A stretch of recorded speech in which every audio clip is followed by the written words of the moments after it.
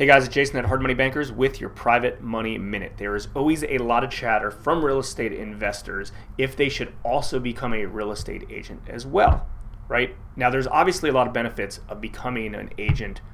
and an investor, but you have to determine if you are currently an agent or if you're currently an investor, which one's